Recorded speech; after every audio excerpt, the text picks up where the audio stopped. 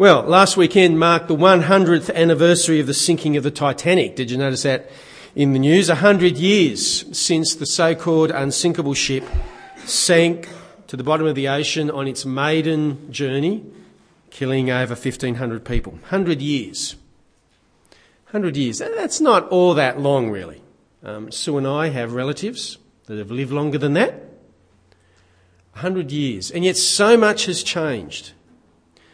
When the Titanic set sail, here in Australia, the Sydney Harbour Bridge did not exist. They hadn't even made a start on it. When the Titanic set sail, the Australian Parliament was meeting in Melbourne because Canberra didn't even exist. Going further afield, when the Titanic set off, the tallest structure in the entire world was the Eiffel Tower. Nowadays, there are apartment buildings on the Gold Coast higher than the Eiffel Tower. When the Titanic set off, there was a grand total of only 144 miles of sealed road in America. While we're in America, its flag only had 45 stars because neither Arizona, Oklahoma, New Mexico, Hawaii or Alaska had even been admitted to the Union back then. In fact, in James Cameron's film about the Titanic, you know, the one that's just been released in 3D, there's a classic scene in the movie where you can see a map of the world on the wall in the ship's radio room, and the map is historically completely wrong. Because the map has countries on it that didn't even exist back then. Meanwhile, it doesn't show some of the countries that did exist back then, but have long since disappeared since then. All in all, it is testimony to just how things change, whether it's fashion, whether it's technology, whether it's unsinkable ships, whether it's an entire city, whether it's an entire country. Things that can seem really big and impressive and long-lasting, in the end they turn out to be very fleeting, not nearly as permanent as they seem. But there is one thing that's permanent. There is one thing that will never there is one thing that will never become obsolete. The kingdom of God. Because the things to do with God, the things to do with God's rule and his dominion, the things to do with God's people, that sort of thing, those sorts of things last forever. And that, in a nutshell, is what today's passage from the Bible is all about. It's all about how the kingdoms of man are fleeting, kingdom of God, it's forever. And Isaiah wants to stress that to us at this stage in his book because, if you've been here earlier on in the year, hopefully you remember, that Isaiah is a book all about God's purposes and plans for this world. And in the first 12 chapters that we've already spent time in earlier this year, we've seen some important things about that plan. We've seen that it's in God's plan to punish Judah for her sin. He's going to punish Judah by using the Assyrian Empire to crush and conquer her. But then after that punishment, out of that punishment, he is promised that a remnant will survive. And out of that remnant, a new people, a new kingdom of God will arise. And that kingdom will be ruled over by a king of dazzling proportions. We've been told that a king is on his way who is full of grace and justice and righteousness. And of course, we've discovered this side of the cross that king, Isaiah didn't know it, but that king turns out to be Jesus. But back to Isaiah, and here, as we rejoin the book, what Isaiah wants to do now is overlay everything we've already seen about this coming king and the coming king. He wants to overlay it all with the realization that this new kingdom of God that he's been talking about, this new kingdom that dazzling king is going to rule over, he wants us to know that that's a kingdom that will last forever, beyond all others. And today he wants to show us that by telling us about God's judgment of the world.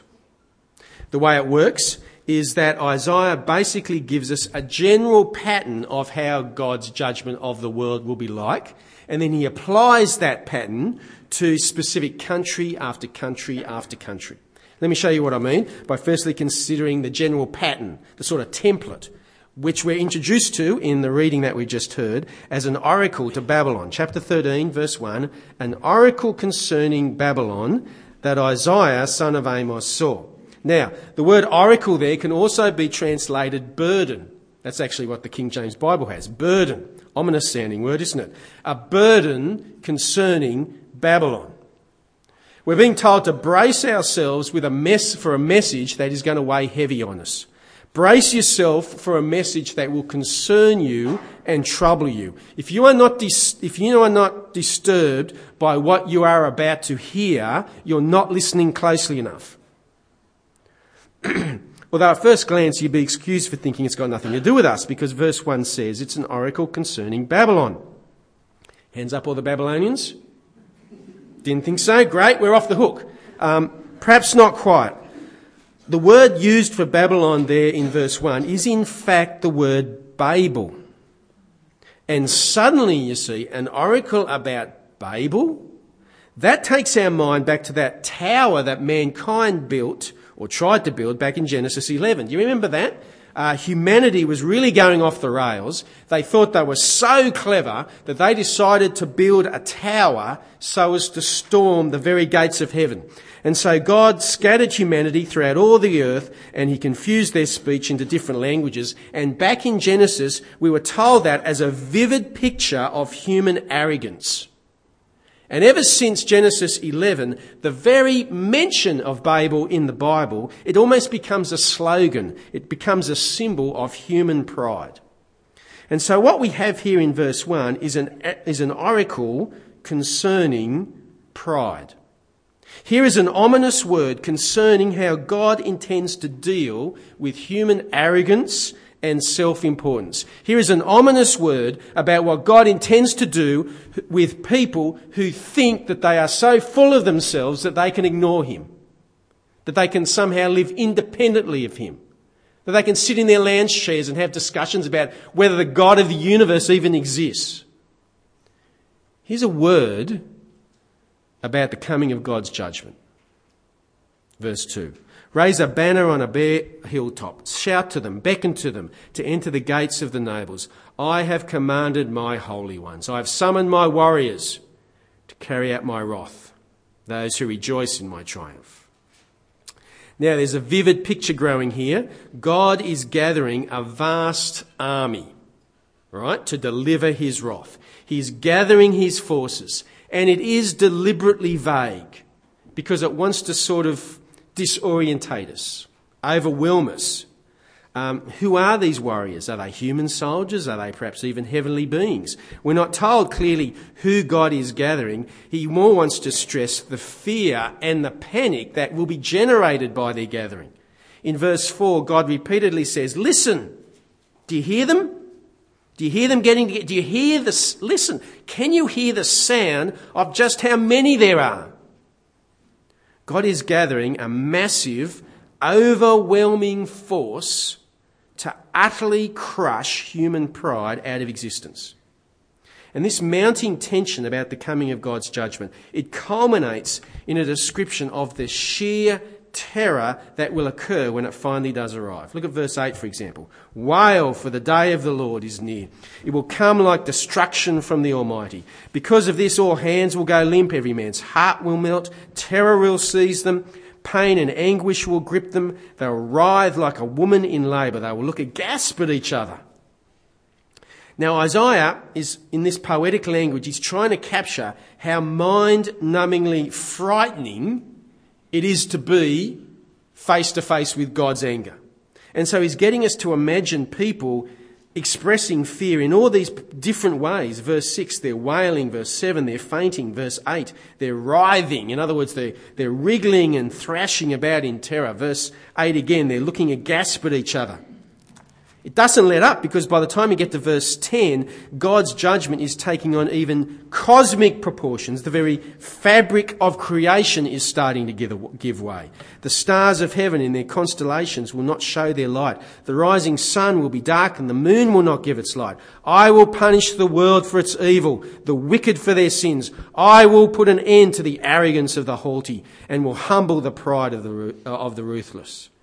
Verse 13, therefore I will make the heavens tremble, and the earth will shake from its place at the wrath of the Lord Almighty in the day of his burning anger.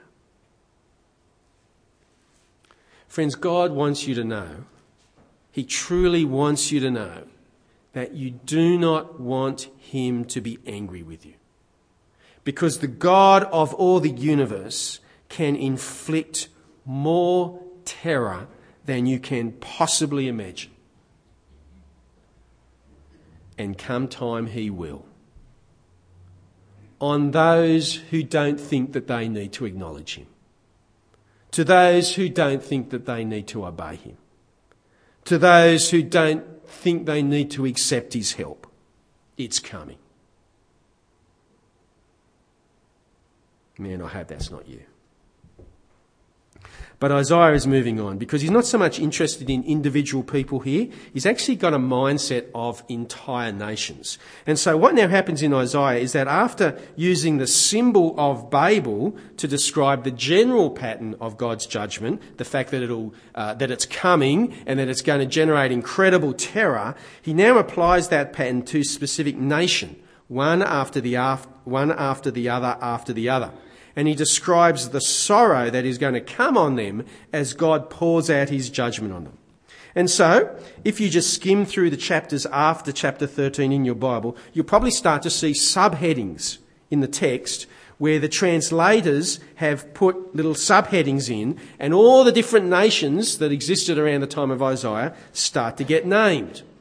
The first cab off the rank is Assyria. In about the middle of chapter 14, Assyria gets top billing because at the time of Isaiah, Assyria was the big superpower of the day. Assyria was unmatched in its wealth and its military muscle. Assyria at the time of Isaiah was intimidatingly massive. And in chapter 14, God says that he's planned for Assyria to be unceremoniously crushed. No matter how powerful she appears, no matter how permanent and invincible she appeared to be, God has purposed his judgment to fall on Assyria. And in the space of 4 verses, the great Assyria Empire is just dismissed. From Assyria, Isaiah then moves around all the smaller surrounding nations. In chapter 14, he heads out west to the Philistines. In chapter 15, it's east over to Moab. In chapter 17, it's up to Damascus in the north, down south to Ethiopia or Cush in the south. In chapter 19, he swings over to Egypt. In chapter 21, it's Babylon's turn, this time the real Babylon of the day. But each time it's the same. He's just applying that pattern. Judgment is coming. It's going to happen to you, nation.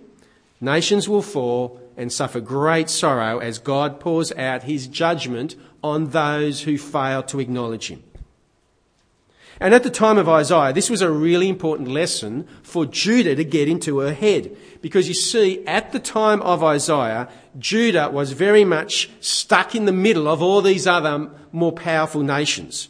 They were caught in the middle of competing countries more powerful than them.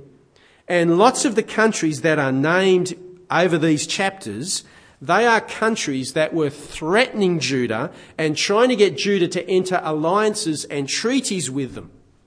And over the next few weeks, we're going to discover some of the specific instances behind those treaties. But here, Isaiah is just wanting Judah to get a reality check on all this. He's wanting Judah to see that in the end, security doesn't come from an alliance with Assyria. Protection is not found in a treaty with Egypt. Safety is not going to come from making a deal with Babylon, because all those countries, they're just going to come and go. No, if you're after long-lasting safety, if you want eternal security, if you want eternal protection, Isaiah wants Judah to know that that only occurs in the kingdom of God. And so, what happens is that the way this all works is by the time you get to chapter 24, Isaiah abruptly swings out of sorrow into singing. What he does is he suddenly jumps out of the kingdoms of man and into the kingdom of God, and singing starts up in the middle of chapter 24. Verse 16, from the ends of the earth we hear singing. Glory to the righteous one. And then after chapter 24, verse 16, the singing just keeps going on and going on. Chapter 25, there's singing. Chapter 26, there's singing. Chapter 27, you'll never guess, there's singing. Singing all about the triumph of God's kingdom. Singing things like that verse that's on the front of your bulletin. That comes out of chapter 25, verse 9. In the day they will say, surely this is our God. We trusted in him. Not Assyria, not Babylon, not Egypt. We trusted in him and he saved us. This is the Lord. We trusted in him. Let us rejoice and be glad in his salvation. Now, you're starting to get a feel of how this fits together. In many ways, I know that this is a ridiculously long section to deal with today. I know that we've covered a heap of chapters with just sort of the wave of my hand. And if you haven't read them yourself, go back and read them. But I want to do it all in one hit because you see, it's all very much connected. God's judgment against human pride is coming. God is going to bring down those who fail to acknowledge him, and it will be terrifying. And it's not just individuals, it's entire countries. And he spells it out in general terms using the symbol of Babel to start with, and then he applies it over and over and over and over again to Egypt, to Moab, to Babylon, to Assyria. And the repetition of it all over and over, the relentlessness of it all, it's driving home the lesson that no human kingdom is going to escape this. No human endeavour is exempt from this. It doesn't matter if you're Assyria. It doesn't matter if you're Egypt. It doesn't matter if you're Australia. It doesn't matter if you're America. It doesn't matter if you're China. It doesn't matter if you're the Commonwealth Bank. Doesn't matter if you're McDonald's. Doesn't matter if you're Microsoft. It just doesn't matter. The stuff of men is going to go. And all that will be left is the kingdom of God. And all that will be left are people in that kingdom singing, celebrating. It's a big section, I know. Silly to try and do it all in one hit today. But I'm doing it in one hit because in the end it's a pretty clear lesson. Put your confidence in God's kingdom. You know, the one that's going to last forever? You know, the one that's eternal? Build your life on that one. Live for that one. It's a pretty good word for all of us to hear. Not just Judah back at the time of Isaiah. In fact, for you and I, having just celebrated Easter, this is a lesson that ought to come to us with an even greater force. Because Easter, was it not? That's all about how the kingdom of God has in fact been firmly established through the death and resurrection of Jesus Christ, such that the gates of hell cannot even withstand against it. Jesus Christ, who has been appointed as that dazzling king that Isaiah has spoken about earlier on in the year. Jesus Christ has conquered death. In fact, more than that, through his death, resurrection and ascension, he has reserved a place for us in that eternal kingdom. We don't deserve it, but by God's great love and mercy for us, Jesus has safeguarded a place for his followers in his kingdom. And the New Testament repeatedly tells us that that's a place that will never spoil. It will never fade. It will never perish. It is in a kingdom that will last forever. I started out this morning by mentioning the sinking of the Titanic. Let me finish with what is supposedly a true story from it. So many stories come out of the Titanic, you're never quite sure. Supposedly a true one. It's about a frightened woman who was sitting in the lifeboat waiting to get lowered as the boat was sinking. And suddenly she remembered something that she desperately needed to get from her room. Begging for permission, she just kept begging and begging. So they finally said, you've got 3 minutes to get to your room, get it and get back, or we go without you. So the woman ran through the deck, which was already starting to slope at a dangerous angle. She raced through the gambling room, ignoring all the money and the gambling chips that were now floating around in ankle-deep water. She got to her room and she pushed aside the diamond rings and she ignored the expensive jewellery on the desk, and she reached into her shelf above her bed and grabbed 3 oranges. And with 3 oranges, she ran back to the lifeboat. Now, that's supposedly a true story, and if it is, it's a beauty for showing how there are some moments in life, some realisations in life that just transform the way you look at things and the things that you value. Because half an hour ago, that woman would not have dreamed of choosing 3 oranges instead of money or diamonds or poker chips. And yet, as the very boat she's on is sinking faster with every passing minute, now the nutritional value of 3 oranges was suddenly the most important thing she owned. Because some realisations in life change everything. And in today's section of Isaiah, God wants us to realise. He actually just wants us to open our eyes and get straight. The kingdoms of man are temporary. Kingdom of God, that's forever. And that changes how you view the world. Because suddenly some of the things that you think are important, they don't turn out to be that important at all. Whereas other stuff that you tended to ignore, that may actually turn out to be the most important thing in your week. Maybe it's time to resurrect those family devotion times, don't you think? Maybe it's time to get serious again about reading your Bible. Maybe tackling that sin that you know is really starting to entangle you. Maybe it's time to reconnect to that growth group that you've been getting slack about. Maybe you're listening to this talk on the internet and you need to reconnect to church. Maybe you need to reevaluate how much money you are spending on stuff that will just not last. Maybe we need to be exactly like that woman on the Titanic, and we need to start pushing past a whole lot of things, a whole lot of pastimes, a whole lot of hobbies, a whole lot of stuff that we used to think were really important, but they're just not. Kingdom of man, temporary. Kingdom of God, that's permanent. Let's live for that one. I'll pray.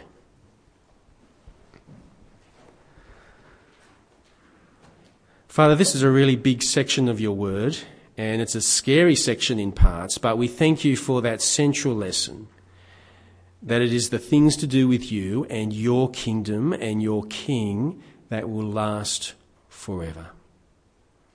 Father, please help us by your word and your spirit to really realise that and to live it.